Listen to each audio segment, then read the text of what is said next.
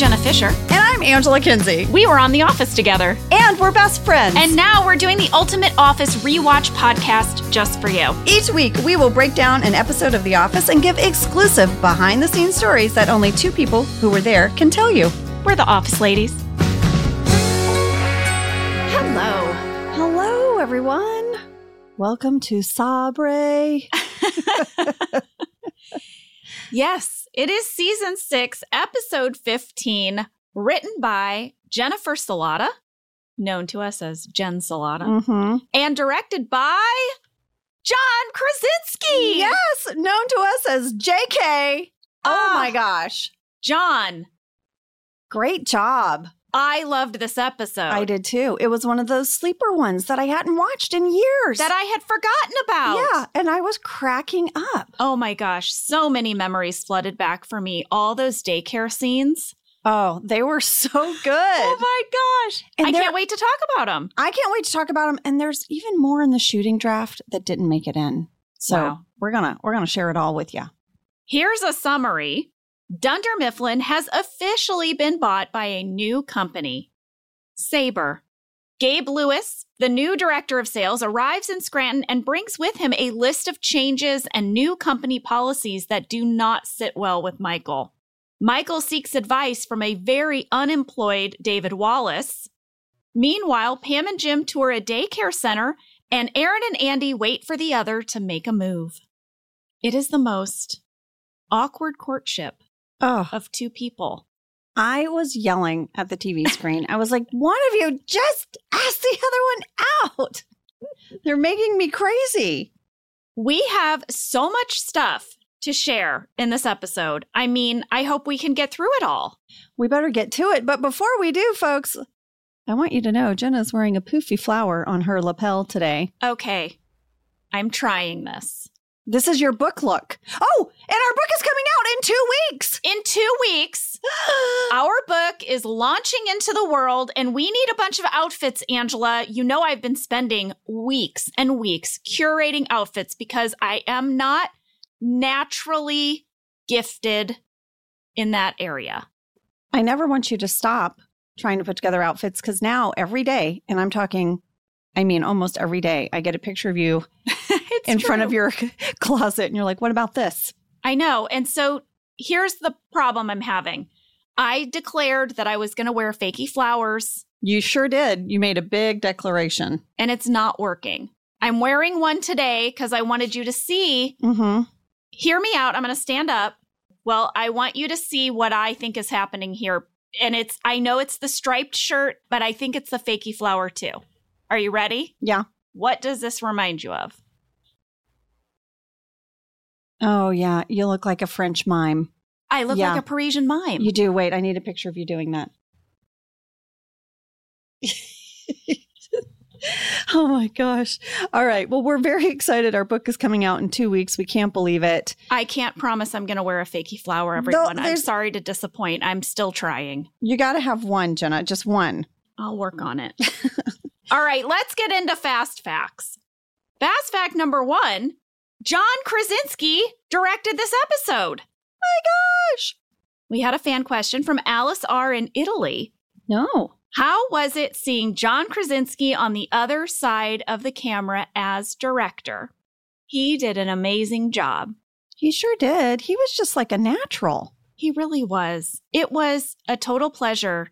It was always tricky. What was it going to be like when one of our castmates stepped into directing, particularly because they had to be on both sides of the camera. Like logistically, how does that work? Right. And John was your major scene partner. He was. It was so crazy how we could do scenes together and he would be completely in character as Jim. I felt like I was talking to Jim, but then we would cut and he would have simultaneously observed things and would have notes. I don't know how he did. I don't know how your brain does My that. brain doesn't do that. Some people have that brain, though. They just compartmentalize it, and then they know how to, I'm sort of a one-trick pony. I know. I like to be doing the one thing artistically. I'm real good at the one thing at one time. Well, we reached out to John, and he's off right now filming season 3 of Jack Ryan, but he sent in some audio clips, and we're so excited to share them with you. First off, he talked about what it was like to direct the show. Hi, guys. Wait a minute. How are you on Sabre already? That means that it is season 6? You're into season 6? No. Slow down. We need more of this podcast. The world needs more of this podcast, for the love of Pete. That's all I have to say about that. What was it like directing Sabre? It was a dream. It was absolutely everything you would wish directing a show like this would be. I personally was terrified because I had to direct all of you. I remember being really, really nervous about that you were my coworkers, but you were my closest friends, you were my family, and here I was thinking I had the audacity to tell you what to do, which, incidentally, I don't think I did once. I'm not sure I gave one acting note to any of you because I was just in awe watching, sitting back and watching, which really was one of the most special parts about directing the show, was getting to see through a totally unique lens of being behind these monitors the magic that every single one of you brought to each and every moment, whether it was a joke or whether it was an emotional beat. Everyone was just so good at what they did. And of course, as an actor, I always used to love watching everybody play in these scenes, but there were so many scenes that I wasn't a part of. So, getting to, in Sabre, to be a part of the hot tub scene with Michael and David Wallace. At the end of the day, I think that directing that episode was a much bigger deal than I even understood or imagined then in that moment. Because the truth is, directing's terrifying. As I told you, I was very nervous to do it on this show. And honestly, if it hadn't been for this episode being such an amazing experience, surrounded by such hugely supportive crew members, cast members, producers, everyone, I don't know that I ever would have done it again. Truly. I mean, I think it was something that I was really excited to experiment with on our show, but never thought that I'd go much further than that in trying to direct anything else. Can you imagine? Oh, man. Could you imagine if he didn't keep directing? He's so good. I know. I just love that John got to have this experience on our show for the first time, because you and I know how loving and supportive everyone was. This was true for other people as well. I mean, our editor, Claire Scanlon, has a very successful directing career in television. That started with The Office. Mm-hmm. That was because Greg was very encouraging of having different department heads step into that role of director, to step out of what they were doing and try this new thing in a really supportive environment. I feel like it launched the directing careers of many people. Mm-hmm. Randall Einhorn, our cinematographer. Matt Sohn. Yes. So many. And, by the way, the writer of this episode, Jen Salata. Yeah. I was just watching television the other day. I was watching Abbott Elementary, and she directed the episode. I was like, oh my gosh. Yeah. Jen. So many people. Well, listen, speaking of Jen Salata, there is a great interview with her and John over on officetelly.com for this episode. I'll share some of what they talked about as we go along, but one of the things that it included were interviews with cast members about John's directing. Oh, really? Yes. So I'm going to tell you what people said. All right. Ellie said, John made me feel confident yet calm, and also made me laugh throughout the entire week. If it isn't too weird a thing to say, I feel like he took very good care of us. Oh. Brian said he was bold, which I thought was cool. He wanted characters to try new things. Kate said John was a very thoughtful director who created a great tone on set. He really did his homework on all levels. He took his job very seriously, but not himself.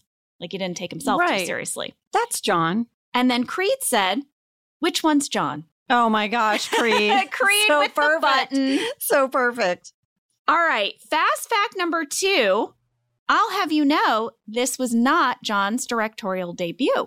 What was? So this might have been the thing that inspired him to keep directing, but it was not his debut. He had written, produced, and directed the film Brief Interviews with Hideous Men, based on the short story collection by David Foster Wallace.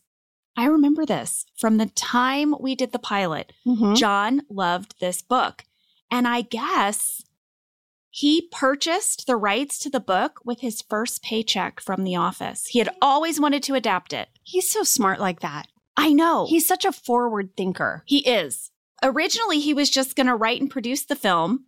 Did you know John majored in screenwriting at Brown University? I didn't know that. No. Yeah.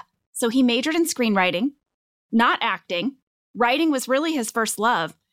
So anyway, he had the rights, but he couldn't find a director. And I guess it was Rainn Wilson who said to him on set one day, why don't you just direct it yourself?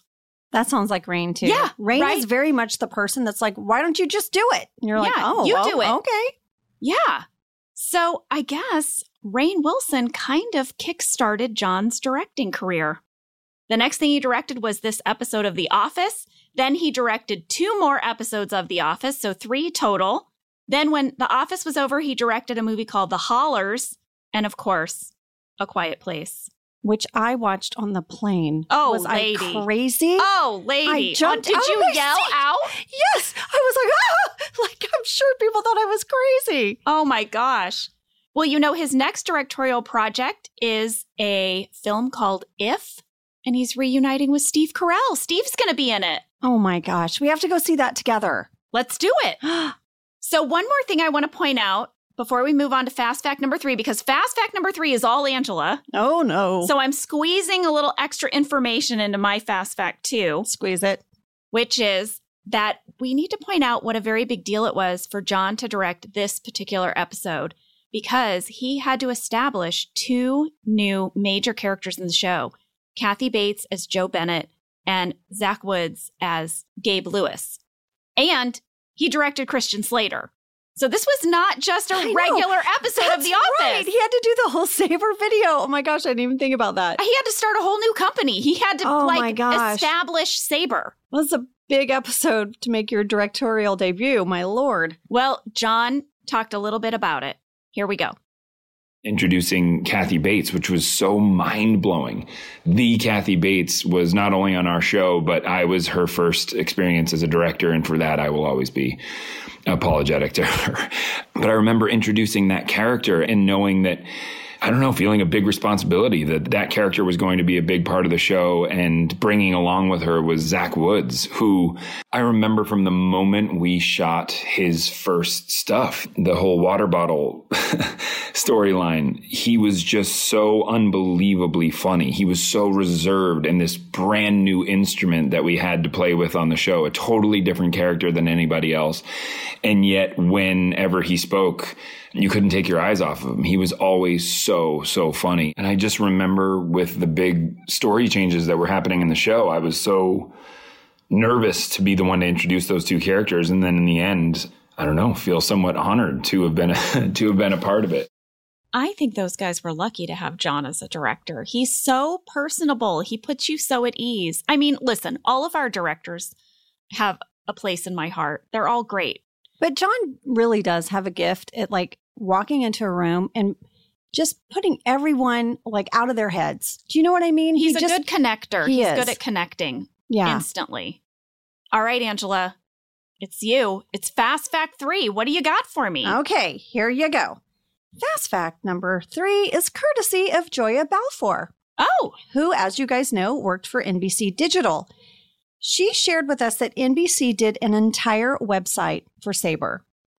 The site featured a bio on CEO Joe Bennett, the full Christian Slater video, a section with a company overview, plus it featured all of Sabre, oh my God, I'm doing it. Plus it featured all of Sabre's printer products, a Q&A with Kelly Kapoor in an article titled Print in All Colors. And my favorite section was an employee blog by Scranton accountant Oscar Martinez. And the blog was titled, There's No Accounting for Taste. What? Yeah. And here were a few of his blogs he posted. One was titled Winter Woe. The next one was titled Music Makes the People Come Together and Annoys Me at the Office. Oh my gosh. And lastly, he wrote a blog called A Different Voice. Joya found an archive of the website. The video's not on it, but some of the different elements are. I'll share in stories. It is hilarious. Oh my gosh. I know. I didn't know any of that stuff. I feel like NBC.com, like we've talked about it, they were just sort of ahead of the curve. Yeah. Another thing happening online at this time was a lot of people were very sad to see David Wallace go. And a Save Wallace campaign started online. There was even a contest on OfficeTally.com where you could make a Save Wallace icon And a bunch of the icons are still up there. I'll put a few in stories. No way. Mm-hmm. Wow. But yeah, this was a huge episode. We're finally seeing Sabre. So NBC really went all out. They were clearly excited about their Thursday night lineup this week because, you know, our favorite announcery guy. Uh-huh. He came back and they did a trailer. Here's the trailer that ran the week Sabre aired. Thursday, we're putting the word out. Comedy's new on NBC. Check your email. I'll mark you as spam. Who the hell is Pam? With new Community and Parks and Rec. Look how happy everybody is. While The Office has been taken over by Kathy Bates and Christian Slater. Have you ever tasted a rainbow? You're probably wondering, what's going on? Well, you're not alone. And here's what to expect when Jan Hooks is on 30 Rock. This show will have laughter, tears, infections caused by jacuzzi water. Yep, the comedy's new this Thursday on NBC. Yep, the comedy is new. I want John to do an impression of that guy. Yeah, right. Me too. Oh, well, that was wonderful, Angela. Oh, you're welcome. You know, I've said before, I think you could always do Fast Fact 3 if you wanna. Okay. Happy to give it away. Happy to give away something you created for yourself. Something I didn't think about on episode 1 was that there would be, 600 fast facts that I'd have to come up with. But by episode 115, it's not as easy as it used to be. I am here for you anytime you need a fast fact assist.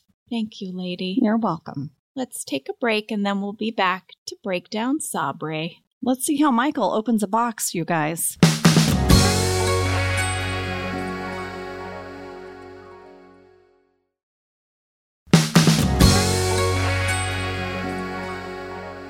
All right, this episode starts with Michael, who is so excited because they have received a huge, large box from Sabre. Their new owners. And he asked Aaron to scissor him. Right. Which means to, I guess, toss him scissors from across the room. Throw scissors at him. Pam is the only one that clocks this as disturbing. Yes. We had 2 fan questions that I loved. The first is from Cessia Z in London, Ontario, Canada, who said, when Michael says that the box is from Sabre to Sabre us, Michael says the us as if he's referring to everyone in the office. But in reality, the us probably means United States. I think that's the funniest thing ever. I loved that. It didn't occur to me until I read this letter that that's what he was doing. Our other bit of mail came from Haley H. in Beaumont, Alberta, Canada, and also many others, by the way, wrote in to say, how did you guys do the bit when Aaron throws the scissors to Michael? Are they fakey scissors? I hope so. Yes, they were fakey scissors. They were made by Phil Shea via the hand prop room. Randy Cordray confirmed that they were rubber, but they looked very real. I remember this about them. They did not open and close. They were permanently in the open position. Because they were rubber. Randy said that they added a special effects sound in post to make them sound like real scissors. So amazing. I kind of want to go to the hand prop room. What are they making over there? Can we do a factory tour of the hand prop room? I would love nothing more. How does that work? I don't know. You call up and say, I need fakey scissors in the open position. Where do you do it? How does this happen? I bet that's where Phil Shea had the teeny tiny real tennis racket made for my son's Halloween costume when he was a baby. We just have a lot of factory tours, and I can't wait for each one. Hand prop room, we're coming for you. Well, Michael is going to tear into this box with those rubber scissors. Yep. And there is a running joke in my family, lady, that I do it wrong when it comes to opening packages. Do you open it like Michael? I just get it open. Okay. I get it open. So that's a yes. So you know how like some packages come with like a little built-in Ziploc-y thing? Yeah. And if you open it correctly, the Ziploc will work? Yeah. I never get it right. Okay. Like that's not going to happen. Or there will be a big thing that says, peel here. I miss that every time. Okay. That's not going to happen. So if something's really like a disaster in the pantry, chances are I opened it. That's very funny. I think you know how I open a box. I mean, probably meticulously along the little perforated line. Well, yeah, because number one, what if I need to reuse it? You know, what if I don't like what's inside and I have to return it? I'm going to need that packaging. Oh, yeah. Or what if I do like what's inside? I'm going to want to break that down and put it in the recycling. You know what I mean? I'll break it down. I mean, it's already broken down by the time I open it. Anyway, when I saw that scene, I was like, Josh, is that me? And he was like, yeah. That's amazing. Yeah. Well, Michael's going to have a great talking head now where he explains that Dunder Mifflin was acquired by an electronics company, that Sabre stepped in and saved their butts at the 11th hour. I want to point out that during this talking head at 29 seconds, Chris Workman, who was our first assistant camera operator, is the person who is putting up the Sabre sign underneath the Dunder Mifflin sign in the lobby. That's Chris? That's Chris. Oh, I love that. Well, there was a candy bag talking head alternate. Oh. And it was a must shoot. So we shot this, but it wasn't used. And I just loved it so much. Here was the alt talking head for Michael. Dunder Mifflin was recently bought out by an electronics company named Sabre. Great things come from the South, like chili and Wyoming. Well, now you can add another distinguished name to that list. Michael Rodeo Cowboy Garth Brooks Scott. Where is Wyoming? I don't know. He thinks it's the South. It's not the South. But that's just so funny to me that he's like, great things come from the South. Like me and a rodeo and a cowboy and Garth Brooks. Just shouting things out. Chili, Wyoming. At 42 seconds, you see Michael taking everything out of the box. Mm-hmm. There is the Sabre graphics on each product. That was, of course, created by our graphics designer, Henry Sane. Phil Shea once again used the hand prop room to fabricate the individual product boxes that everything came in. I'm going to stock this place. I'm going to the hand prop room. I know. You know what, Ange? I recently had to do props for my son's 4th grade play. Jenna, you were so excited about it. You left me several messages. You were giddy. Because it was a play that was set during the gold rush. It's so cool. The class writes the play themselves based on a topic they're learning in class. They were learning about hydraulic mining and government regulations during the gold rush. So that's what they wrote their play about. And I was on the props team, and they needed an old-timey camera and an old-timey typewriter and an old-timey cash register. Guess who I called? Phil Shea. Phil Shea! Phil was like, I know where to send you. You need to go to this place called History for Hire. And they have all old-timey stuff, like an old-timey telephone, an old-timey like box of cereal, whatever you need. It's there. And you like kind of rent it like a library, like how you used to check out a book. Yes. So I go into this place. It's a huge warehouse. It's actually very close to where we shot our show over on Satakoy. I was like, oh my God, this is the greatest museum. I spent like a half hour there just like walking around. It was amazing. Am I going to go into like props? Maybe. I don't know. Does Phil need an assistant, an intern, something? Oh my gosh. A protege? You know what I would love? I would love to show up to a set and you walk out with a tray of different types of like mallard ducks for me to use in my scene. I'm like, Jenna, I'm working with Phil today. I'm working with Phil. We've got a lot of props. And I'm going to use a silver tray because that's how you do it. Yeah. How Phil taught me. Well, this box contains a new printer for accounting, a fax machine for sales, and the thing Michael's most excited about, a scanner. Yes, he immediately starts scanning weird things like a child would.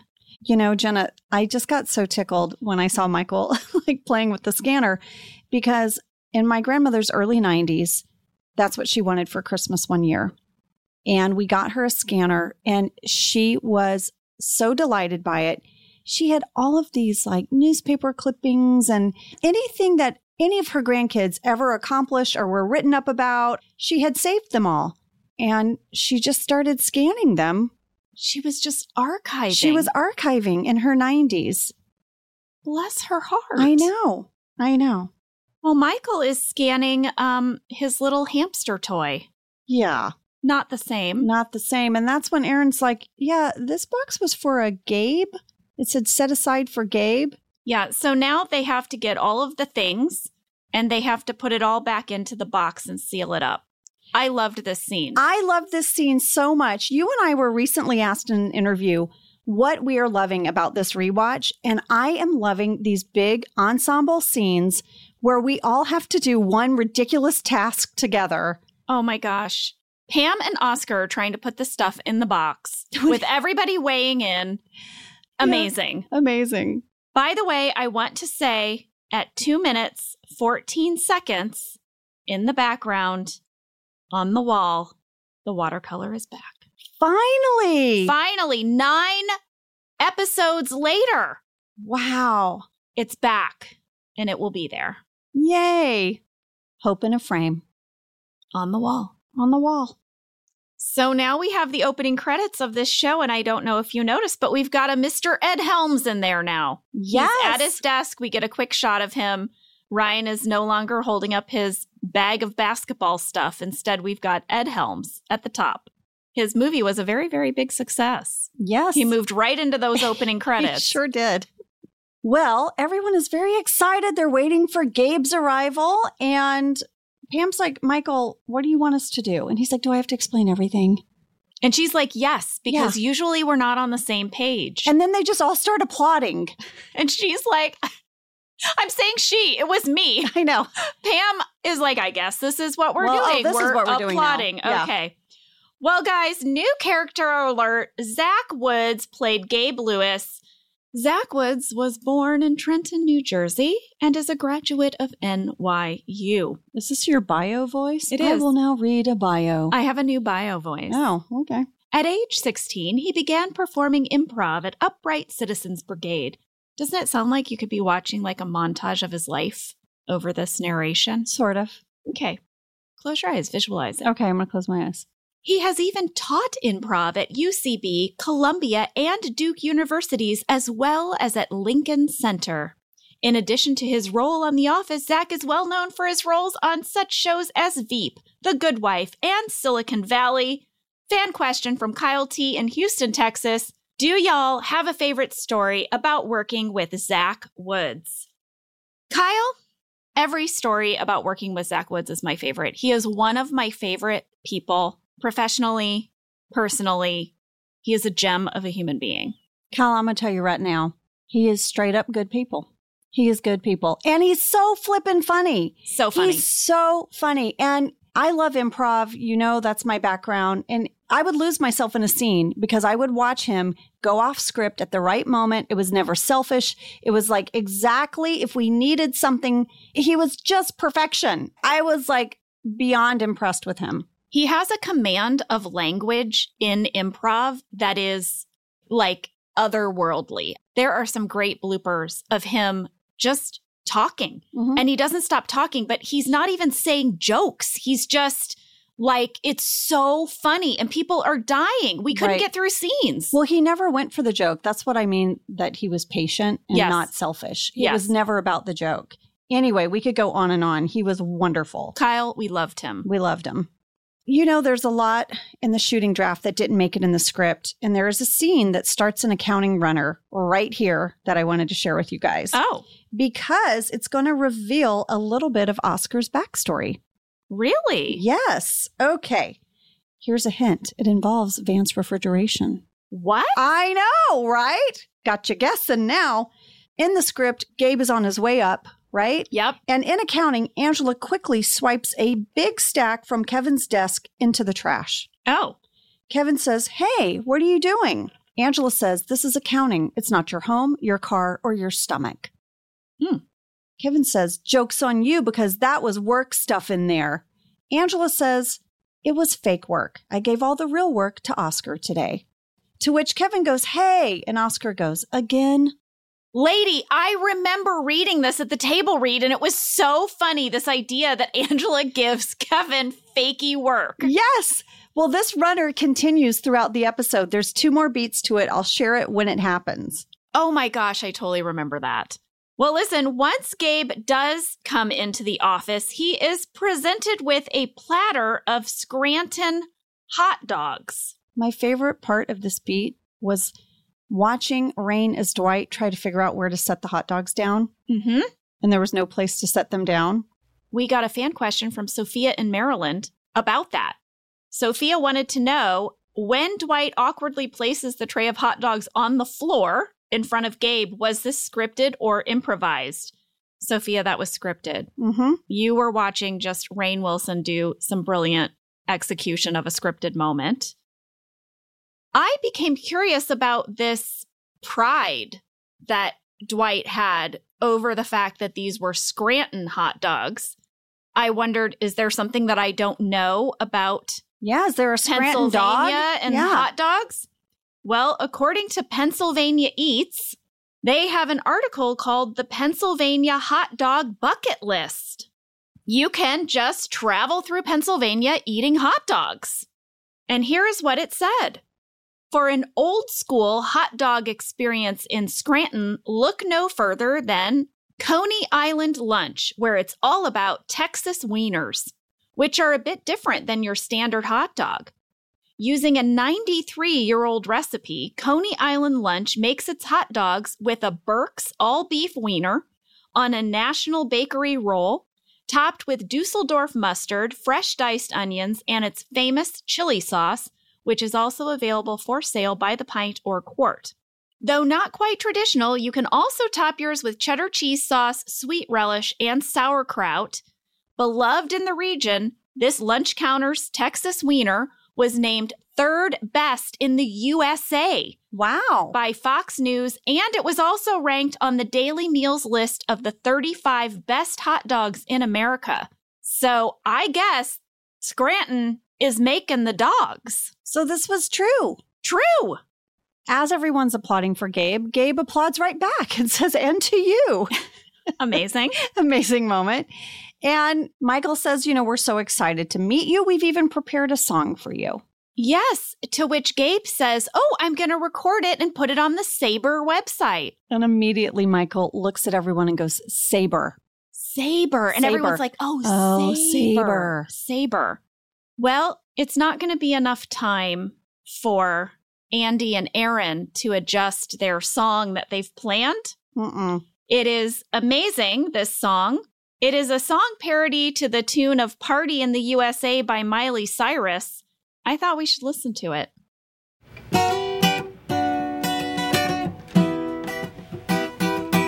Hopped off the train in Scranton, PA, another cloudy gray afternoon.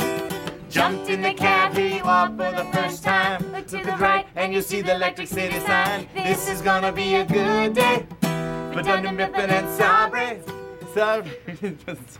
Sabre. It's Sabre. Say Dunder Mifflin and Sabre.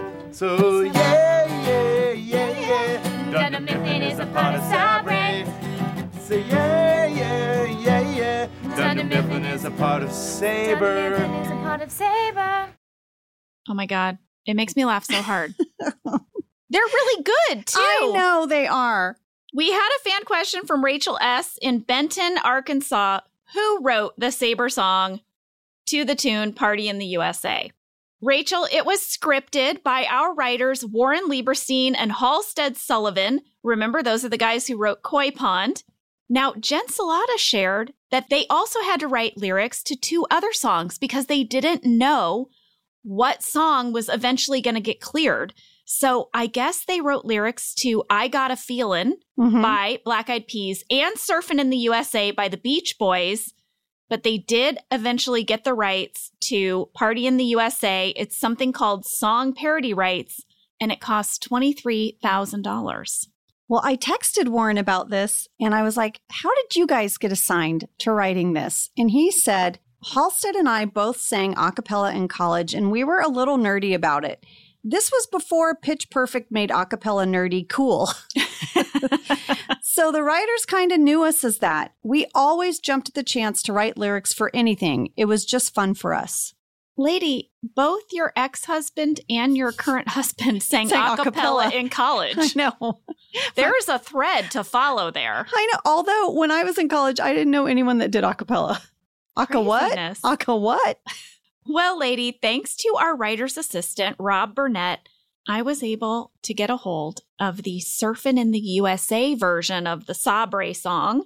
And Cassie had her friend Yaki Margulies, who is an actor, musician, and big Beach Boys fan, record it for us. Here it is.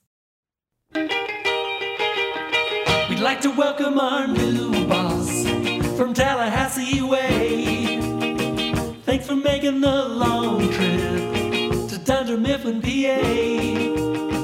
Have a coffee and donut. Take off your coat and stay. Over there, that's Phyllis. She's working for Sabre. And back there in the annex, Kelly and Ryan play. Kevin, Oscar, and Angela. And numbers all day. And everyone on the sales team, Cream, Meredith, and Tobey, are happy to be working for Sabre. We're happy to be working for Sabre. Happy to be working for Sabre. Happy to be working for Sabre. Happy to be. I mean, that is an amazing Brian Wilson impression. It's so good. It's so good. stinking good. And Warren and Halstead had to write all those lyrics for that. I know. And talk about small world. I know, Yaki. I know. So he officiates bar and bat mitzvahs, and he officiated a bat mitzvah that you were at in Ojai, like very recently. 3 weeks ago. That's crazy. He's wonderful. That was so great. Yaki, thank you. Well, Jim is being just adorable new dad. He's map-quested directions, even though it's just a few minutes away, to their appointment to look at a daycare. Pam and Jim are going to tour daycares. Can I say something? What? In this scene, yes, Jim is being adorable, but at 5 minutes and 9 seconds, that fuzzy, eyes half closed, frizzy-haired photo of Pam is very clearly on Jim's desk. What is that? What is that? I don't know. It is so bizarre to me that this is a photo that has made its way into a frame ever and is so prominently on Jim's desk. Maybe that's the young gal he fell in love with. That frizzy hair. She can't open her eyes all the way? No. She's constantly mid-blink? My sister Billy rarely has her eyes open in any photo. I don't know. I'll let it go, but it's there. Pam and Jim have a talking head where they explain that they have found a very highly rated local daycare. It's very hard to get into, so they have to go in for an interview. Yeah. And I think Jim has his first dad pun where he says, if not, there's always the army, the infantry. He's so ready to be a dad. Dad pun! Way to go. Well, there was an alt Jim Pam talking head that was in the shooting draft. It was a must shoot. I have to read it to you. It made me laugh. Okay. Pam says, we found a great local daycare, but it's really hard to get into. Jim says, ideally, we would have called the moment we conceived. Pam says, but usually you fall right asleep. Whoa. Okay. Some TMI there. Yeah. About Jim and Pam. I know. That was a must shoot. So you shot that. It exists somewhere. Wow. That is so much more than we need to know about their private life, I think. I have noticed in the shooting draft, whenever we get to the alts, that sometimes they do peel back a layer to Jim and Pam, and they always back away from it. They always end up not picking it. Well, now we're going to go into the conference room, and Gabe is going to play an introduction video. It is a video about the new company that has acquired them, Sabre, and it is starring Christian Slater.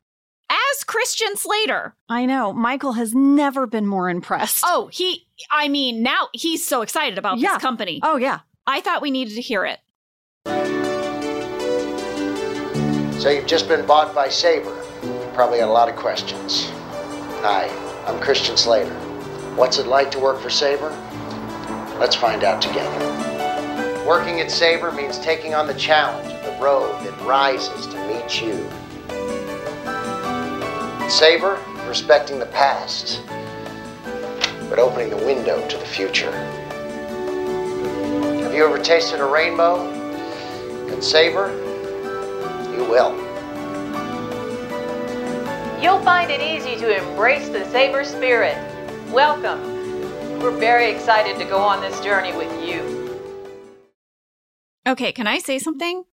This video opens with the line, "So you've just been bought by Sabre." How many companies have they bought? That's what I want to know. Like, is this something they made just for this acquisition, or is this like a thing they have? No, they've bought so many companies and had odd transitions, they had to make the video.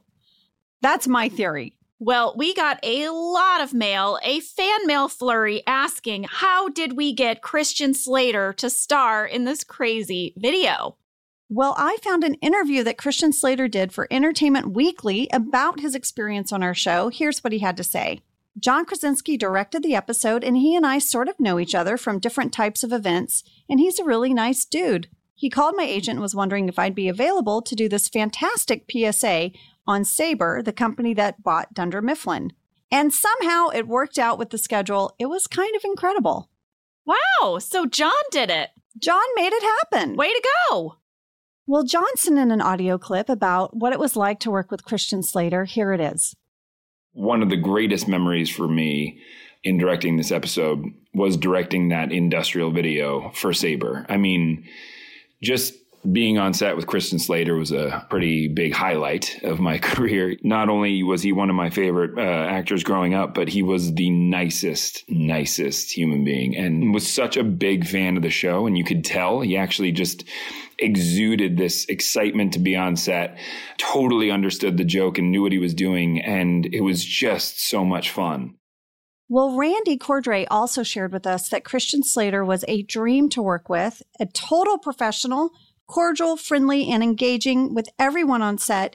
And Randy said, when we wrapped his work, I witnessed Christian giving up his seat in a courtesy shuttle van so that the entire hair and makeup team could travel together. Well, that's a Steve Carell move right there. I know, so classy. Mm-hmm.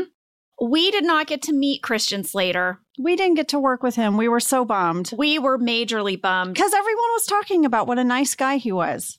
Well, we got a fan question from Natasha in Wales. Where was the Christian Slater sequence shot? Was it close by? I got a location breakdown from Randy Cordray. Do it. The interior shots, including the cafeteria, which, by the way, I asked Randy, was that the IKEA cafeteria? It really looks like my IKEA cafeteria. It really does. We go to the same one. I was like, where are the meatballs? That looks like the cafeteria. He said no. They were filmed at the Lakeview Corporate Center in Westlake Village, California. Randy said that they were mostly unoccupied at the time, so we were able to dress them to look like whatever we needed. We made that cafeteria. The exterior shots were shot at the Baxter Building. Randy complimented our locations manager, Kyle Alexander, because he was able to find these two spots right next to one another. It made it really easy to shoot those sequences in one day. And John shared that when they got to the location, that exterior location, there was a pond in front of the building, and it had a bunch of ducks in it, like 30 ducks. And John was super excited. He absolutely loved this detail. So he put Christian Slater's opening shot right in front of the pond with the ducks. But right before they were about to shoot, one of the location guys got into the pond because they were trying to get the ducks to come just a little bit closer. To camera? Yes. But guess what? All the ducks flew away. They were like, get out of our pond, mister. John was so bummed. And then our writer, Jen Salata, shared that Greg Daniels pitched that line, "Have you ever tasted a rainbow?" Oh my gosh, so brilliant. That was from Greg.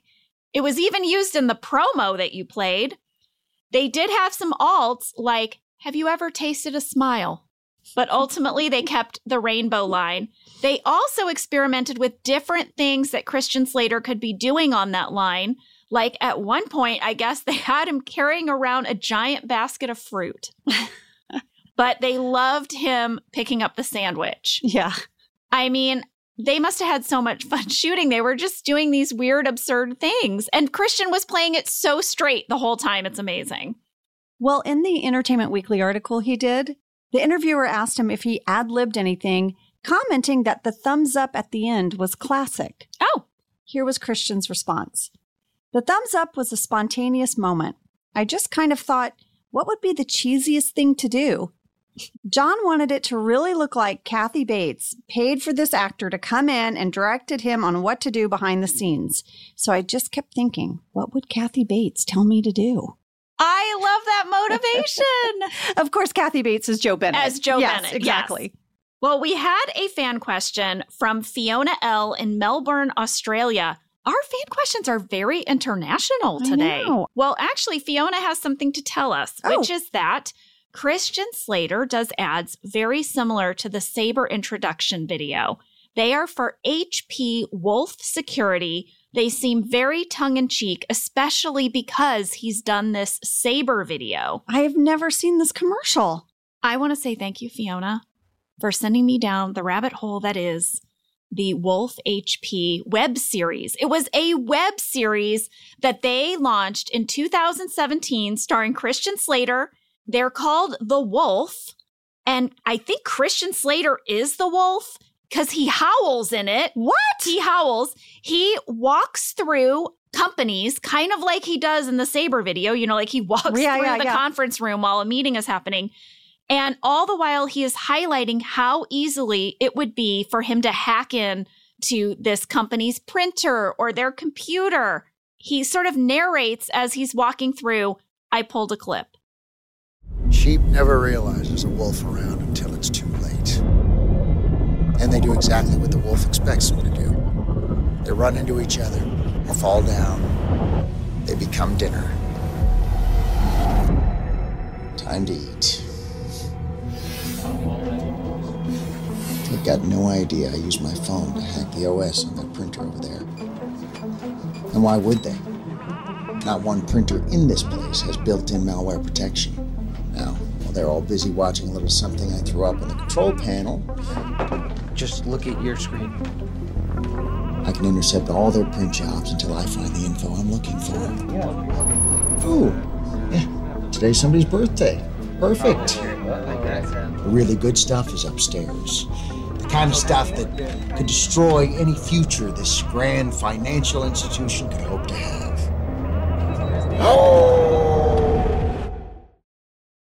Do you hear all the sheep noises? I can't talk. They're because all those people, the workers, they're just sheep. They're just my gosh. bah. And he's wolfing, you know? And then he howls. That is the most dramatic, over-the-top corporate commercial I think I've ever heard. Like, we only could hear it. Sam and I are dying laughing. Like, we don't have a visual, like just like you guys listening. Oh my gosh. Yeah. I mean, you guys, each one is like a few minutes long. It was a whole series. Oh my gosh. And I love like really dramatically when he's like, they have no idea. I just hacked in. Yeah. To their phone. Well, listen, I didn't know that you could hack into a printer until I watched this video. That's what he's doing in this clip. He's hacking their printer. Hacked. Anything can be hacked, guys. I learned something. And I guess they just re-upped this campaign. So look for it. Well, remember years ago when we found out that you could hack someone's camera in their computer? And so then we started putting Post-it notes over our cameras. Over our camera. Uh-huh. I know. Everyone, you should do that. You should put a Post-it note over the little camera in your computer. Right. Or a piece of tape or what have you. Yes, because we read that article where you can hack into it and then people just watch you in your house. How creepy. It's creepskis. Super creeper. All right, so back to the conference room. Mm-hmm. Gabe has shown the video. People are digesting it. Jim has a sarcastic talking head about it. With a great impression by John Krasinski. Very good. Well, you know he's good at the impressions. Mm-hmm. Well, now Gabe is going to explain that Sabre primarily sells printers. So he wants everybody to consider themselves printer salesmen who also sell paper. Michael doesn't like this. He doesn't care for it. It's about to get worse for Michael, though. Gabe then starts going over all the new company policies. At 6 minutes, 58 seconds, Meredith yells, "Talk about vacation days!" Such a odd heckle from Meredith. This was a much longer scene where everyone shares about their vacation days. And Jenna, it just cracked me up. I want to share a little bit with you. Meredith says, "I saved up days from last year. I want to go to Jamaica." And then she stands up, rolls her hips, and says how Meredith got her groove back. Okay. Mm-hmm. Stanley has a talking head where he says, I need those vacation days. I have 2 women. One likes to ski and one likes the tropics. It's very difficult, but I am not complaining or asking to be judged. I just need some time off. Okay. And then Michael says, what if you've been saving up for days like a big trip in the future, like a 40-day family safari? Oh, Michael. Gabe says, I'm sorry, but maybe you could look into a 2-week safari for your family. And Michael says, you can't take 12 kids on a safari in only 2 weeks. And Stanley says, you can if they're imaginary. Oh, my God. And then Kelly explains she actually owes the company days because she tried out for American Idol and took time off. She went to Atlanta, Boston, and Cincinnati, and she did not advance. These are amazing. I know, but here is my favorite part. This scene would have ended with a line from Creed, and I am so bummed it got cut. While they're talking about their vacation time and whether it will roll over or not for Sabre, Meredith sees the IT guy, right? Yes. And she says, hey, who the hell's going through our stuff? And Creed says, oh, that's just Sam. He's with me. What? And then Gabe goes, actually, that's Nick, your new IT guy. And then the scene progresses as aired. But I just love that Creed thought he knew this guy. He's like, oh, that's Sam. He's with me. Well, here is something that a lot of people flagged. When we cut over to Nick, the new IT guy, many people noticed that it is the same person who was giving graphic design career advice to Pam at the job fair. Yeah. I asked Randy about this, and he said, well, now, job fair was not on his watch, but he did remember that a lot of the writers really, really loved this actor who, by the way, Nelson Franklin, who previously appeared in Job Fair, and they just decided, we don't care. We're going to bring him back because this is now an arc. He's going to appear in 4 episodes as Nick. He's really an amazing comedic actor. You've probably seen him on Blackish, Veep, Arrested Development. And Angela, you know him because you guys were both on Black AF together. We were. There was just the craziest little office reunion. Ken Kwapis directed our episode. Nelson and I played writers in a writer's room. It's so funny. So funny. And then Rashida plays Kenya's wife. And we all were there on the same day. Well, we had a blast. Nelson's great. I was excited he got to come back. Me too. I really liked him. His character is going through our computers and he's going to put up like blockers so that we can't waste time on certain websites. I mean, when he says YouTube, it looked like Michael pooped himself a little. Very upset. But wait, there's more. It doesn't stop there. Gabe has even more new policies. But before we do that, I think we should take a break. I need to use the restroom. Okay. You're not going to argue with me. I appreciate it. I will never argue with you for having to pee. You know this about me. It's one of our company policies. Pee whenever you need to. Go to the bathroom, you go to the bathroom. That's right.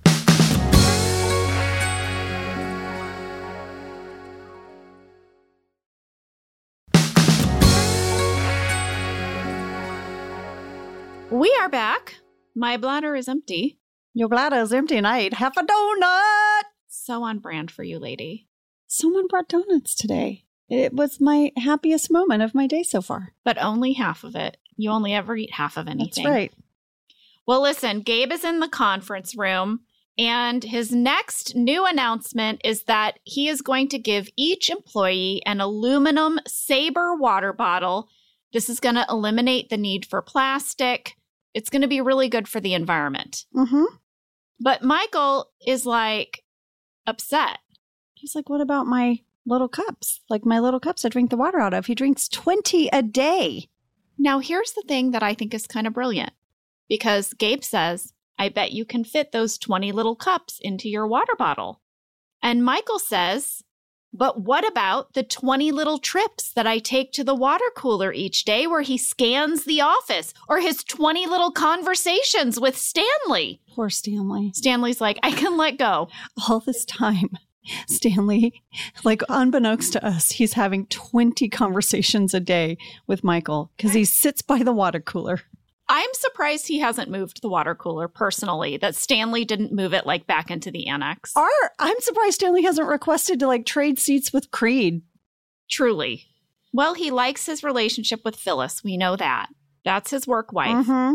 I just want to say, I think it's actually a little genius. The trip to the water cooler as a managerial technique. I was like, oh, smart. Mm-hmm. If Michael really wanted to manage people, he just gets bored. That's true. It's probably driven from another place. Well, at 7 minutes, 28 seconds, if you look at the Sabre water bottle, that was made by Clean Canteen. Oh. Mm-hmm. Little tidbit from Randy Cordray. And they also applied the logo that was designed by Henry Sane.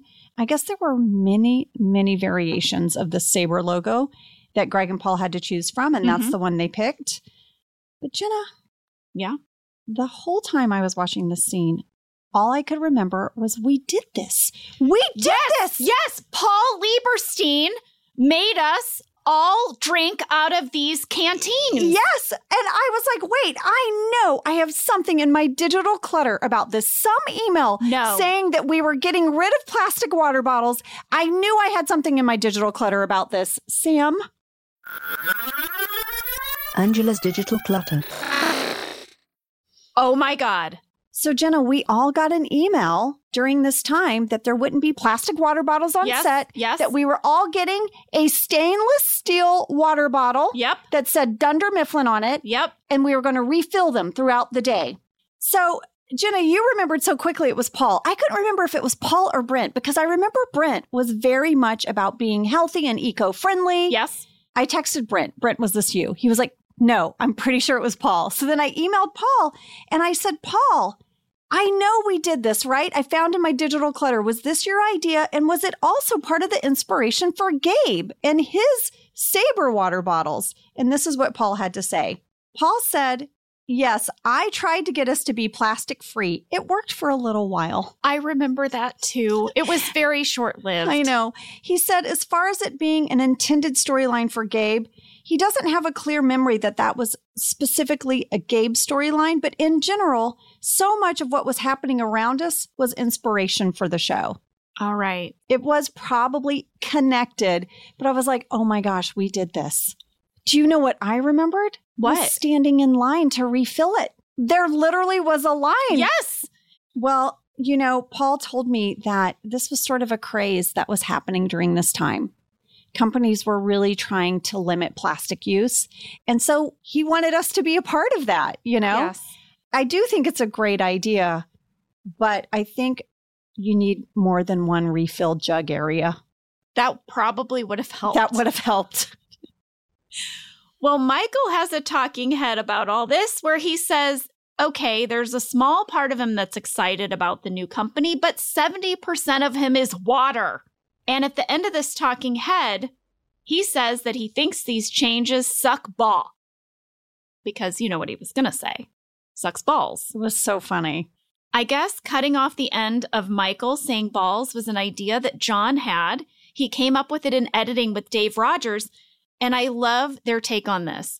So what they were saying was that obviously Michael completed his sentence, but they imagined that when the documentary aired, that the documentarians would have left in all of the footage, but the network running the documentary would have to cut it off. Right. Because of, you know, standards and practices. And he said they based that on the amount of times that we had to cut things or change things because of standards and practices.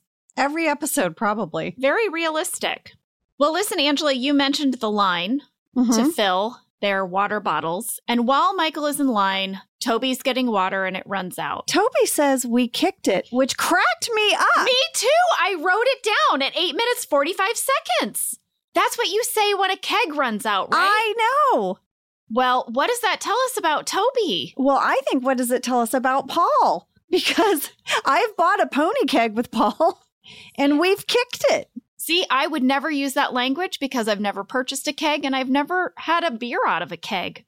Oh, man. I'm not a beer person. Listen. Now, I'll do a flavored ale or a cider beer.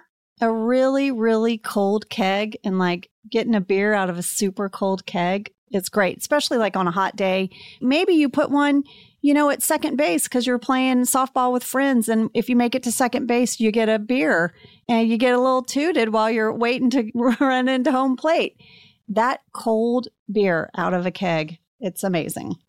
I mean, that sounds miserable to me. You drink some beer and then you have to run on your sloshy beer stomach? Have you seen like co-ed softball, like with a group of friends? This is not like you have lived part real of life athleticism. that I haven't lived.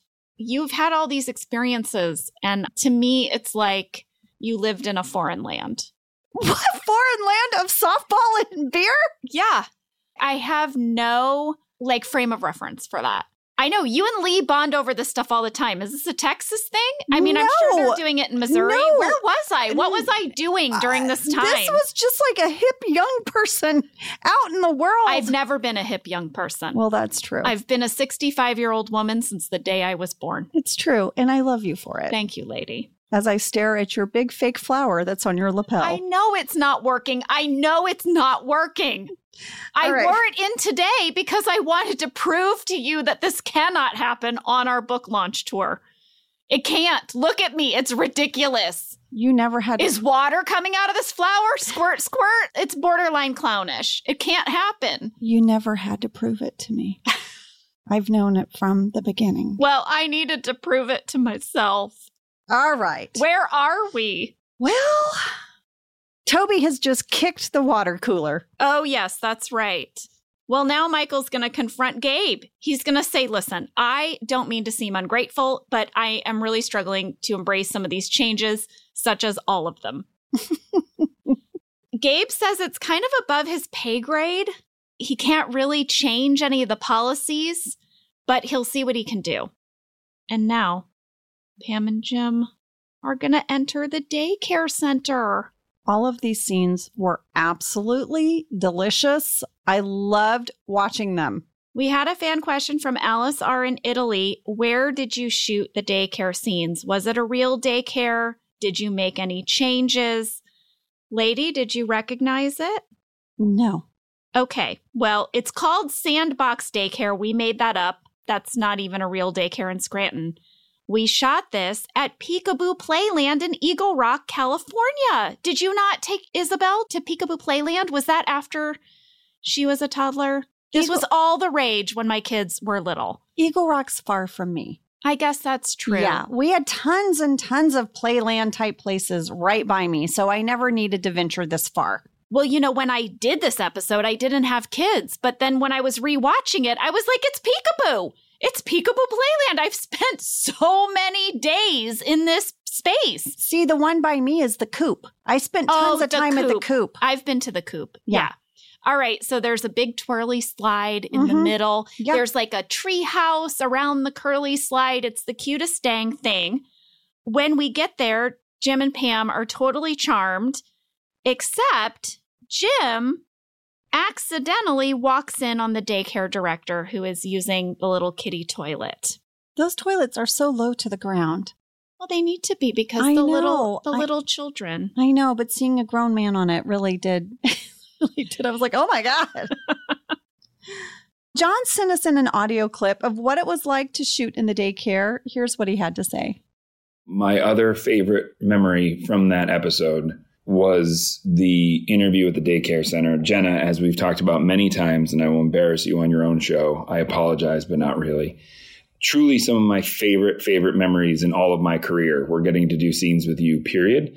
But especially those scenes where the two of us were sort of stuck in it together, that we were both in something that we had to get out of together. I remember very specifically your line reading when I came out from seeing Jerry in the bathroom, and I said, I just saw someone in the bathroom, and you very earnestly ask, who was it? And then you quickly digress as your brain realizes, oh, it was definitely the guy that we're about to interview. And your line reading of who was it? Was it the guy who's going to interview us? It was so funny. And I don't know that I had a good enough take of my reaction to you. In fact, do I physically bail out after you say that to me? Man, that really made me laugh. I seem to remember going through, 10, 12 takes of just not being able to keep it together. That was a total giggle fest day. for me. You were always more professional, but I was in full giggle fest mode. And shout out to my friend Joey Slotnick, who played Jerry. I was so excited to get him on the show, and he absolutely crushed it. That gesture he does in the bathroom where he silently raises his hand, but there is there is nothing said between the two people. Just utter shame and embarrassment and guilt. He was so great on that show. And I just remember yet again, just getting to watch those scenes and not have to give any notes. All right. So I just have to say, I totally remember that. Yes, John, you do physically bail out of the scene. But also, you know what? I really appreciate him saying that he liked shooting these scenes with me, because I think there's often a lot written about our romantic chemistry on screen. But we had a really special comedic chemistry together. And I feel like this storyline really highlights that. We were great partners all around. I agree. And I loved what John said about when you guys were both in a sticky situation together. Yes. I loved it. And, you know, John mentioned Jerry, the daycare director, was played by Joey Slotnick. He was a really good friend of John's. He had also been in John's movie, Brief Interviews with Hideous Men. But Joey had actually auditioned for this part through Allison Jones. I guess he'd auditioned for other roles on the show. And when this role came up, she thought of him, and she knew he was John's friend. Mm-hmm. But you might recognize Joey from the TV shows Alias, Boston Public, The Single Guy, or Nip Tuck. He was also in the movies Twister and The Secret Life of Walter Mitty, which, by the way, is one of my favorite movies, directed by Ben Stiller. Well, I met Joey years ago. When I first came to Los Angeles, my friend got me a job just for one season being a stand-in on The Single Guy. I didn't know you were a stand-in. Yeah, just for one season. Still. It was so cool. What a great way to learn the ins and out of a 4-camera show. Yes. You know, I did background work for years when I first came out. Same. A great way to just sit on a set and observe how it works. So by the time I finally booked a role and I had a line, I was like, oh, I know the flow. Like, I know some of the language. Yeah. I know this world. And in 4-camera, stand-ins walk through the role while they're lighting. They say the lines, they go to the mark. It was such a great education. And Joey was so nice to everyone. That's my memory of him. Well, we got some mail asking, why aren't there any kids at this daycare? Right. Well, there actually were. The kids were staged doing a little story time, but they were over to the side. So when Pam and Jim arrive, there was a mini scene of the kids doing story time, and Pam and Jim have a little aw moment. And then John actually directed me when he was going to walk to the bathroom to go up to the little tea set and just be like pretending like I was a kid doing tea. And I was like so charmed. And Jen shared that they really like just following me and John rather than cutting away and showing the kids. So they actually edited out that story time bit for time because they just liked staying with our enthusiasm over the daycare center. Oh, yeah, I agree. You guys are just so delighted to be new parents. And I loved the line when Jim says, oh, cubbies, I forgot about cubbies. Yes. Because that's really how it is when you have kids. All of these memories come back to you. It's true. Well, right after this Jim and Pam scene at the daycare would have been the second part of this accounting runner. The one where Angela's giving fake work to Kevin? Yes. I love it. All right. So it reads, interior Vance refrigeration. Kevin approaches a desk where an older man is sitting. Kevin, excuse me, are you Todd? The old man says yes. Kevin says, I'm Kevin. I'm an accountant at Dunder Mifflin. Todd says, oh, you must know Phyllis. She's great. Kevin says, Phyllis is, but I didn't come all the way over here to talk about Phyllis. Kevin closes the door on the cameras. What's happening? What's happening? Dun, dun, dun. Dun, dun, dun. Wow. I know. Part 3 is coming up. Well, this is the part of the show where we're going to see Andy and Aaron flirting in the kitchen. So awkward. So awkward. I wanted to point out that I really loved how during this scene, Andy pulls a pizza out of the fridge, and it's in an Alfredo's Pizza Cafe pizza box. You know Phil Shea was all over that. It's the details. I know. It's in the details. The prop protege in me Notice these things. Saw that. Yes. I'm learning. I'm always learning. You're always learning. The next scene between Gabe and Joe Bennett on the computer is so good. And we meet Joe Bennett. Yes. Randy told me that we shot this in real time. No way. Yes, they set up a little Joe's office set right outside our main office stage. It's where our lunch tables would normally be. We shot it using Skype. Remember Skype? Yeah. It was like the first Zoom. I remember this because Pam did some of these Skypes when she was at art school. And this internet at our studio could be really troublesome. And Randy told me they had to create an entirely new network just to make this Skype work with Kathy Bates. And everyone in the cast and crew had to turn off their computers and put their phones on airplane mode. Just to get the signal strong enough. Yes. Otherwise, it would break up. I totally remember that. Well, during this scene, Michael is lurking behind the laptop, and eventually Gabe is going to turn the computer around, and Joe Bennett is going to be like, what's up? Yeah. Hey, fella. She kind of tries to whistle. It's not a weak whistle. It's not a full whistle. It's okay, though. It's okay. Michael says that he doesn't want to do these changes, but Joe says she hasn't seen a company this poorly managed since her grandson's snowball company. Michael says, you know what? Maybe I could speak to Christian Slater. I bet he would know what to do. Michael! Come on. I mean, Michael, do you think Christian Slater is there? He's not there, Michael. He thinks he now works with Christian Slater. He does. He's imagining the Christmas party. Yeah. Joe says, why don't you take till the end of the day to decide if you can apply these changes? And Michael's like, I don't need to think about it. I know I can't. And then she says, I think you should take till the end of the day. And then it becomes very clear that if the answer isn't yes, he'll be fired. Out. Yeah. God, it's some great managing. I mean, I know. Joe Bennett is your kindred spirit. It's true. Michael's going to drive out of the parking lot, but not before he tosses his aluminum Sabre water bottle out the window. Yes, and it hits Stanley's windshield. Of course. I asked Randy Cordray, how did we do this broken window gag? And he said that the windshield was pre-broken. I don't know if you notice, but you don't ever see the water bottle hit the windshield. You hear it, and then he drives by and you see it's broken.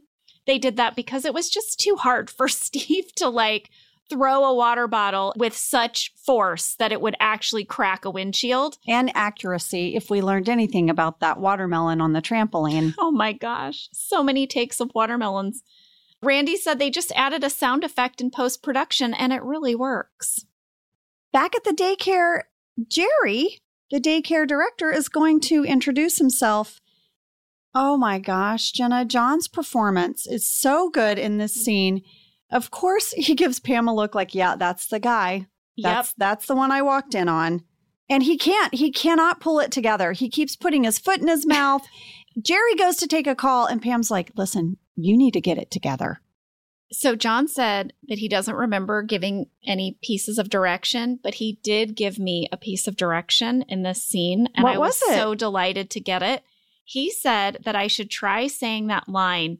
And that's the most awkward solution to the problem, like a game show host might say it. Oh, isn't that a fun thing to play with? It is. And it was very not sort of what Pam normally sounds like. I loved it. I did too. I thought it was so funny. So let's continue on here. And Pam and Jim are going to be sitting in Jerry's office and they're having their interview. Oh my God, the scene is so good. It's so funny. It's so funny. Everyone plays every moment perfectly. Jim is going to ask about switching some holiday time. Yeah, what's their flexibility when it comes to, vacation time? And Jerry says, you know what? If you get in, we can discuss that. And Pam is like, is this because he walked in on you in the bathroom? She just calls it out. She does exactly what Jim was going to do. And she was like, no, don't do that. That'd be awkward. But clearly it needs to be said. Right. I'm with Pam here. And Jerry's like, you told her? Like Jim and Jerry don't even know each other, but Jim broke some guy code. I know. I love it because Pam is like, I mean, it seems like this isn't going well, but it should be going well because we're really nice people. And Jerry says, you know what? Have you ever considered that you're not as charming as you think you are? Ouch. Whoa. Ouch. And Pam's like, no. Pam's like, I think we are as charming as we think we are. And Jim's like, why didn't you just lock the door? Yeah. And he's like, there's no lock because of the kids. Well, I'll have you know I've been in that bathroom at that daycare center. There is a lock. It's up real high. Right. That's what you do. Right. You put it up real high. That they can't reach it. My all-time daycare favorite moment might be at the end of the scene when Jim says, anyone could have walked in there. And Jerry just goes, story time. Story time is when Jerry poops every day. Yeah. No one's around. No one's coming It's in story during story time. time. Well, have you know, at 15 minutes, 25 seconds, you can see kids out the door over John's shoulder. So they are there. Just proof of child. Proof of child. Also, this whole storyline of Jim walking in on the guy in the bathroom was based on a real life moment. This is so good, Jenna. You have to tell it. From our writer, Halstead Sullivan. Halstead and Warren both brought so much of their personal stuff. I know. Halstead said he was on a college tour with his father, and they were visiting Williams College in Massachusetts. And the admissions office was a small house that had been converted into offices. And while Halstead was waiting for his interview, he decided maybe he should run to the bathroom really quickly. So he went to the bathroom, which he described as just a typical bathroom that you would find in any house. He opened the door and he said, quote, he was suddenly face to face with a man sitting on the toilet who said, hello. Halstead said, I am so sorry, closed the door, went back to wait for his interview. A few minutes later, when he was escorted to his interview, the man from the toilet was his interviewer. No. Yes. Oh, my Lord. Halstead said he was only 17 at the time, and he, couldn't get out of his head during the interview. It's all he could think about was that this was the man from the toilet.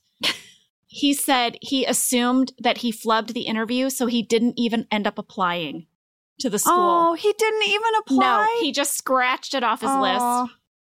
He said years later, he pitched it as a storyline on The Office, to which I said, I just love how you guys brought these real life moments from your life, how they make their way onto the show. And he said, you know what?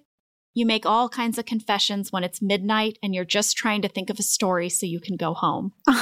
And I thought, what fun would it be to be in the writer's room at midnight, 1 a.m.? 11:45, it goes down. What is being told? What is being said? So much. Well, Michael has decided to go to the one man he thinks has all the answers, David Wallace. And he says he doesn't like him stopping by unannounced, but who does? Except today, David Wallace is thrilled to see Michael. So happy. He answers the door. He's unshaven. His son is playing drums in the background. And David's says, like, come on in. Let's have lunch. Amazing. At 13 minutes, 43 seconds, when you see that establishing shot of David Wallace's house, you'll recognize it. We've been there before in the show. Per Randy Cordray, we rented this house for the day, and it was in Encino, California. Lady, did you just give us a location alert? Oh, I guess I did. Wow, well done. Well, look at me, fast-facking and location alerting. What is happening? I don't know. Should I look through my digital clutter? Yes, please. All right, I will. Okay, I'll be excited. Next week, watch out. Jenna's digital clutter. So they're going to go into the kitchen, and David's going to start making some lunch. 14 minutes, 21 seconds. Jenna, did you see what he's using to make a sandwich with? Is it whipped marshmallow? It's marshmallow cream, like marshmallow fluff and peanut butter. Have you ever had this? It's called a fluffernutter. What? It is. It's called a fluffernutter. I'm sure that it is called that. It is called a fluffernutter. I'm just saying, you know what a fluffer is, right? A fluffernutter? Get your mind out of the gutter, lady. You said fluffernutter. Sprang to mind. Earlier, that's what she said. I'm sorry. Earlier, you said the best wiener in Scranton, and I didn't say a word. I wanted to, and I said, no, keep it professional, Kinsey. I'm sorry. Go on. Okay. I have clearly not heard this term. Okay. Well, the first time I ever had a fluffernutter was in Connecticut. What? Stop. I didn't laugh a single time you said wiener.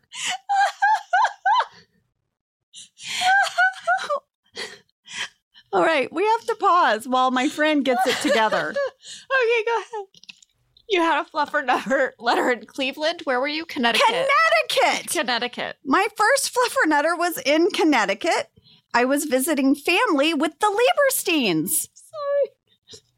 I'm sorry. Am I the only one? Sam, please. Help me. My gosh, Cassie is fine. Okay, go ahead. You had a fluffernutter in Connecticut with your whole family. With Warren and Paul Lieberstein. Oh, God. Okay. I had to know more about the sandwich. It's delicious. It's marshmallow cream and peanut butter. Okay. I was like, I've never heard of this. Is it an East Coast thing? And guess what? It is. Really? According to the internet, it's marshmallow cream and peanut butter. But marshmallow cream, one of the main ingredients of a fluffernutter, was invented in the early 20th century. Archibald Query invented a cream he called marshmallow cream in Somerville, Massachusetts in 1917. And during World War I, Emma Curtis published a recipe for what she called the Liberty Sandwich, which was peanut butter and her snowflake marshmallow cream on oat or barley bread. The recipe was published in a promotional booklet and sent to customers and may be the origin of the fluffernutter sandwich. I have used this marshmallow cream like when you make Rice Krispie treats. Of course. It's like a hack. It is. You don't have to melt a bag of marshmallows. The sandwich made with peanut butter and marshmallow cream continued to be eaten, but was not called a fluffernutter until 1960, when an advertising firm that was working with this company, Durkee Mower, that owns marshmallow cream, thought it might be a more effective way to market the sandwich. The sandwich has close ties to New England and Massachusetts, particularly Somerville. In fact, Somerville holds an annual festival called What the Fluff. Oh, okay. Got anything nasty you want to say about their festival, Jenna? No. Sam is giggling. The festival incorporates music, visual arts, games, and a cooking contest based around fluff and fluffernutters. And October 8th is National Fluffernutter Day. Wow. There you go. Here's what I'm wondering. Mm-hmm. When did the term fluffer come around? Does it predate or postdate the advertising agency's naming of this sandwich? Well, it was named in the 60s. I'll let you go down that rabbit hole. I'll let you Google fluffer origin. I'm curious. I mean, you know, I feel like fluffers were around in the 70s. So maybe fluffernutter predates it. So it's an unfortunate thing for the sandwich that there's another maybe meaning. And for the record, I'm giggling. You were familiar with a fluffernutter, right? This is something you knew? The sandwich. Yeah, but you were not familiar with a bagel. I was by this time. For the record, that's why I'm giggling. No. For the record, I didn't know what a fluffernutter or a bagel was. At all. They were all East Coast things, and I didn't know about them. I found out about a fluffernutter after I knew what a bagel was. Got it. I would love a segment where you just reveal foods that you came to know later in life. Well, clearly you're coming to know a fluffernutter later in life. I am. I didn't know about this sandwich. I knew about a fluffernutter before you did. Just put it on record. It sounds maybe gross, but does it so taste good? It's so good. I want to put a sliced banana on it. Yeah, why not? Have you tried that? No, but I'm sure you'd love it. I bet at that festival they deep fry them too. At What the Fluff? Yeah, a deep fried fluffernutter. I bet it's good. Back to the episode, one of my favorite exchanges of dialogue happens in this kitchen. Okay. Rachel, David Wallace's wife, walks in. Yes. This is so much about their relationship and what's going on in their marriage right now. She goes, "Hey, honey, how's your day going? Did you do anything cool?" And he's like, "No, sweetie, just sort of hung out." And she says, this is the line. This is it. I wrote it down as well. "Oh, because I saw you had shoes on. So I didn't know if you did anything." Amazing. Amazing. Rachel Wallace was played by Jean Villepique. She was a member of Second City Improv Group. She's done a ton of comedy. You may have seen her on Veep, Key and Peele, Modern Family, BoJack Horseman. She's also a regular on AP Bio. I loved how she clocked the camera as she walked into her kitchen. Mm-hmm. She's walking, she's like, oh, hi, honey. She's also so happy to see Michael. Oh my gosh. What a switch. I know, right? At 14 minutes, 10 seconds, we see Teddy, David Wallace's son, playing the drums. He was played by Owen Daniels. And you guys remember him. He was in the Cocktails episode in season 3. Well, I remember talking to Suzanne Daniels about Owen's drumming. And she was just, having some mom pride about what a good drummer he was. And then here it got to be on the show. I know. So cool. Well, Michael and David are going to sit in the hot tub. This is so awkward. I mean, he says to his wife, we might go outside. Yeah. At 16 minutes, 55 seconds, Michael is wearing a T-shirt in the hot tub. And Jen Salata said this was because Steve was in such good shape that they had to hide his physique because it would have been distracting. Oh, my gosh. Yeah. That you'd think, how is Michael in such good shape? Michael has a 12-pack. Yeah. She also said it felt like this really great way to highlight how different David Wallace was being. That David Wallace is just shirtless and relaxed. Drinking a beer. Yes. In the middle of the day. And Michael would be made, it would be more awkward for Michael to be in a T-shirt. We got a fan catch from Megan B. in Pottsville, Pennsylvania. In the hot tub scene, David Wallace is drinking a Youngling lager. And Michael is drinking a Youngling Black and Tan. Fast fact from Megan B. Youngling is America's oldest brewery and began right where I am from in Pottsville, Pennsylvania. I looked it up. It was founded in 1829. They are still brewing today. Megan would like to give a big shout out to the props department for yet again paying such close attention to detail by including a local beer that is most definitely found in many refrigerators in northeastern Pennsylvania. Nicely done, Phil Shea. I know. Megan would also like us to know, Angela, that if we ever come to Scranton, the Youngling Brewery Tour is just about an hour away, and it's really great. Maybe we can time that out and we'll hit the What the Fluff Festival and then go for a factory tour. I like it. Mm-hmm. Will I get through the What the Fluff Festival? I don't think you will. I think you're going to offend someone. Per Randy Cordray, the hot tub scene at 16 minutes 46 seconds was already there. We did not have to provide that. Hey. Hey there. We just used those people's hot tub? They did. Okay. Well, in this hot tub scene, Michael is trying to get David to, give him ideas on how to deal with Sabre, but David is thinking about something else. He's thinking about a new company that he wants to start. It is a shop vac that will suck up kids' toys. Does it make that noise? Michael wants to know. Do the kids make that noise? Who makes that noise? Where's the noise coming from? And he tells Michael it's called Suck It. Writer Jen Salata told us that it was her mom that came up with the idea for Suck It. Come on. Yes, Jen Salata's mom had this idea. She thought it would be a very fun way to teach kids how to pick up their toys. That is adorable. So when she needed an invention for David Wallace, she thought of her mom's idea. And she said she thought it was perfect because since he's been home with his kids more often, he was probably frustrated with seeing their toys everywhere. It felt very organic. But how adorable is that? So cute. Well, lady, I decided to Google, how do you suck up toys? Okay. I found an article by Newsweek in March of 2022.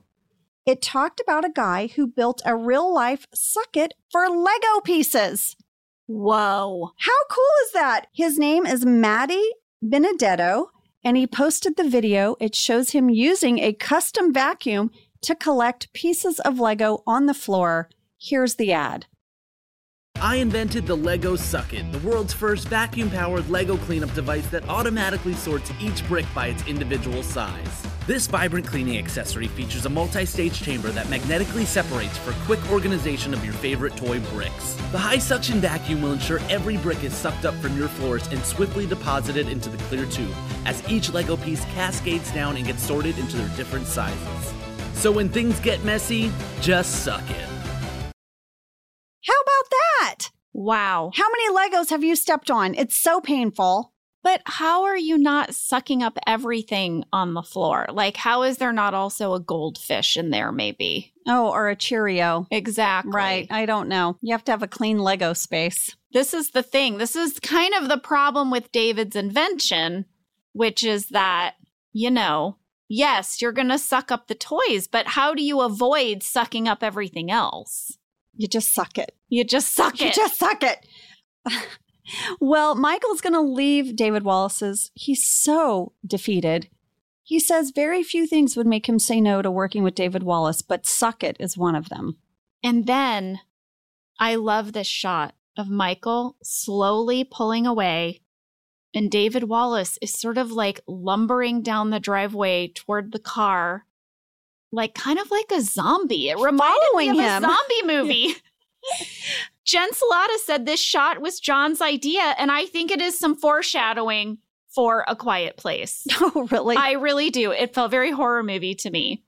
Right after this creepy goodbye with David Wallace would have come the final accounting scene in The Runner that got deleted. Here's how it wraps up. Accounting area, interior office. Angela's looking over Kevin's work. Angela, who did this? Oscar shakes his head. Kevin, it's possible I did it on my own. Angela, no, it's not. That is the one thing that is not possible. How did this happen? Kevin, I did it. Angela sighs, confused, and walks away, just missing Todd, who approaches with Kevin's adding machine. Kevin looks nervous. Todd, you left this on my desk. Kevin, thanks. Todd and Oscar ad-lib hellos, and Todd leaves. Kevin, don't tell Angela. Oscar, I won't. Kevin, I didn't just let him do the work. I learned stuff. Please don't tell her. Oscar, I said I won't. Kevin looks nervous. Oscar looks up at him. Oscar, he trained me when I started here. Kevin, really? Oscar nods, and Kevin smiles. What a sweet ending to that story. I know, and who is Todd at Advanced Refrigeration? I mean, it kind of sounded like maybe Todd used to work at Dunder Mifflin? I don't know. I feel like Todd is training people. Yeah. Anyway, I thought that was sort of sweet. Well, speaking of sweet, something we haven't talked about is that cutie pie scene at reception with Andy and Aaron, where they're both not asking each other out on a date. It's a totally adorable scene, but if I'm being honest, I was very distracted by the fact that Pam's watercolor is back on the wall. It's all I could see. It's all I could see. I was just so delighted. Michael's going to return and he's going to make a toast. He's brought a lot of orange juice. I guess in honor of Tallahassee. Florida. Yeah. Oranges. He makes his toast. It's not really a toast, but everyone takes a big swig and they're like, ugh. Yeah. I mean, have you ever had orange juice out of like an aluminum container? A little tangy. Yeah. I mean, it goes right into your teeth, just like they talk about.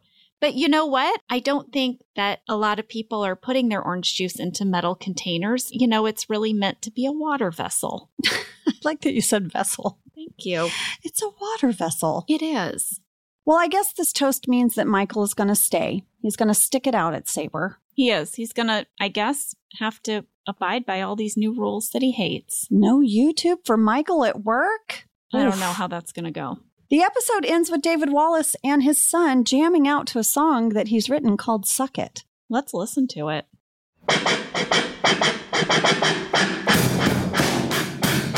Well, it's a mess. What a mess.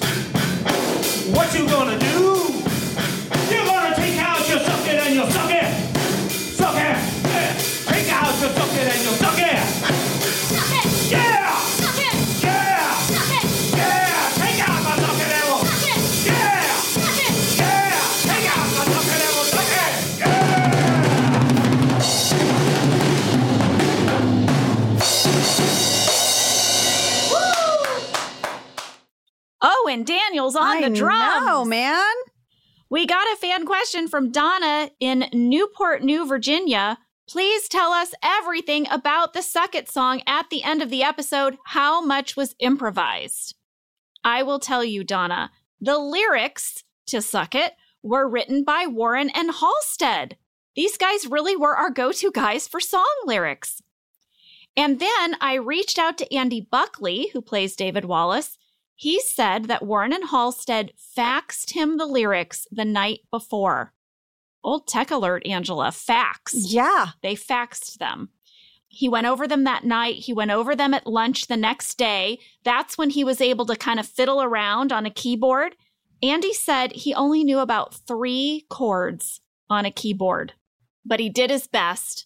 They did not shoot this until the very end of the day. They only had 3 minutes before they went into overtime. 3 minutes? Yes. No messing up. Yes.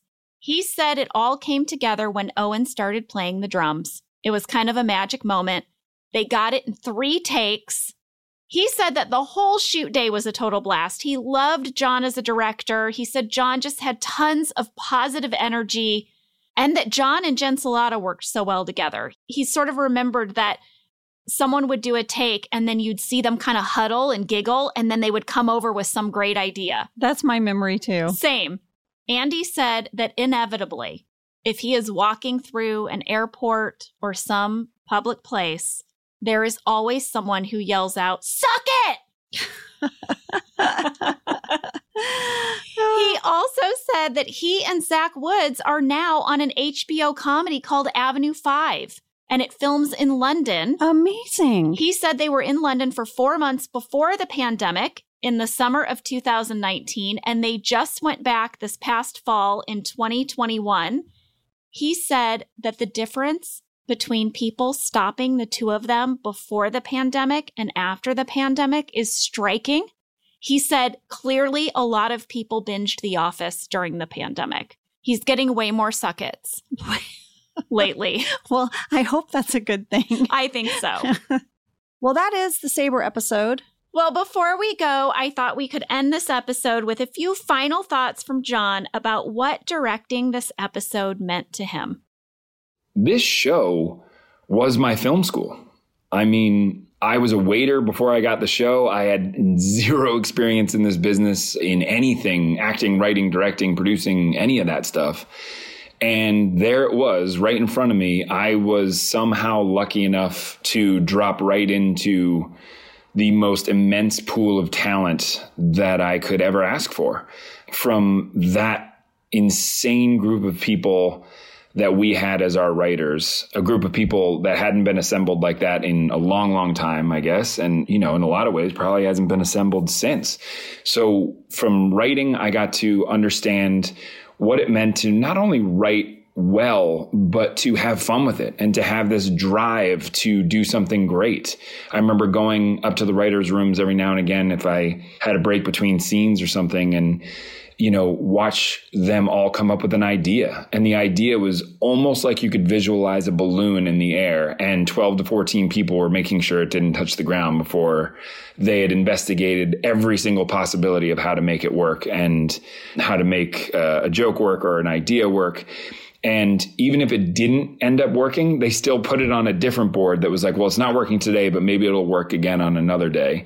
And if it did work, they all worked together to try to figure out how it would best be used in this show. So writing wise, there I was, front row seats in the greatest room I could be. Visually, I had no idea what even a camera was. I didn't know what the difference between lenses were. I didn't know what type of cameras did what. But I remember there again, The Office was shot single camera. It was one of the first shows to be done in, like that in a long time. And so we were shooting the show like a movie. So I got to pick the brain of Randall and Matt and all these hugely talented people who would explain to me everything from lenses to the aesthetic and lighting and all these different things that I had absolutely no idea about. After directing Sabre, I used to hang out with Dave Rogers and watch him cut all these different episodes. I'd pop in and see how he was making all these scenes work, how he was rearranging story, how he was taking air out of a moment to make it work so much stronger. So really, at the end of the day, I certainly would not be writing and directing at all if it wasn't for this show. I wouldn't have had the confidence to do it. So I guess what I'm trying to say is I owe absolutely everything to this show. Directing this episode was so very special, and I will truly never forget it. Thank you for having me on the show. I was so excited to come back and have me back again. But again, like I said, slow down. We need more of this podcast, please. John Krasinski, we love you. Love you so much, John. That was so generous of you. You shared so much with us, and I just loved hearing your voice. Same. Also want to give a big thank you to Yaki Margulies for that amazing Beach Boys parody. You can find him on Twitter and Instagram at Yaki Margulies. And you can listen to his music online anywhere that you get your music, like Spotify, Apple Music, iTunes, etc. I also want to say thank you to Joya Balfour for sharing with us what NBC Digital was up to, and to Randy Cordray and Warren Lieberstein and Halstead Sullivan. Thank you, everyone. We will see you next week. I hope you enjoy a Fluffernutter this week. I'm going to have one. Please do. I will. Okay. Oh, on gluten-free bread. Yay.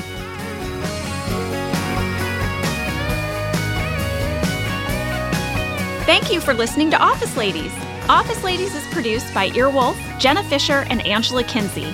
Our show is executive produced by Cody Fisher. Our producer is Cassie Jerkins, our sound engineer is Sam Kiefer, and our associate producer is Ainsley Bubico. Our theme song is Rubber Tree by Creed Bratton. For ad-free versions of Office Ladies, go to StitcherPremium.com. For a free 1-month trial of Stitcher Premium, use code OFFICE.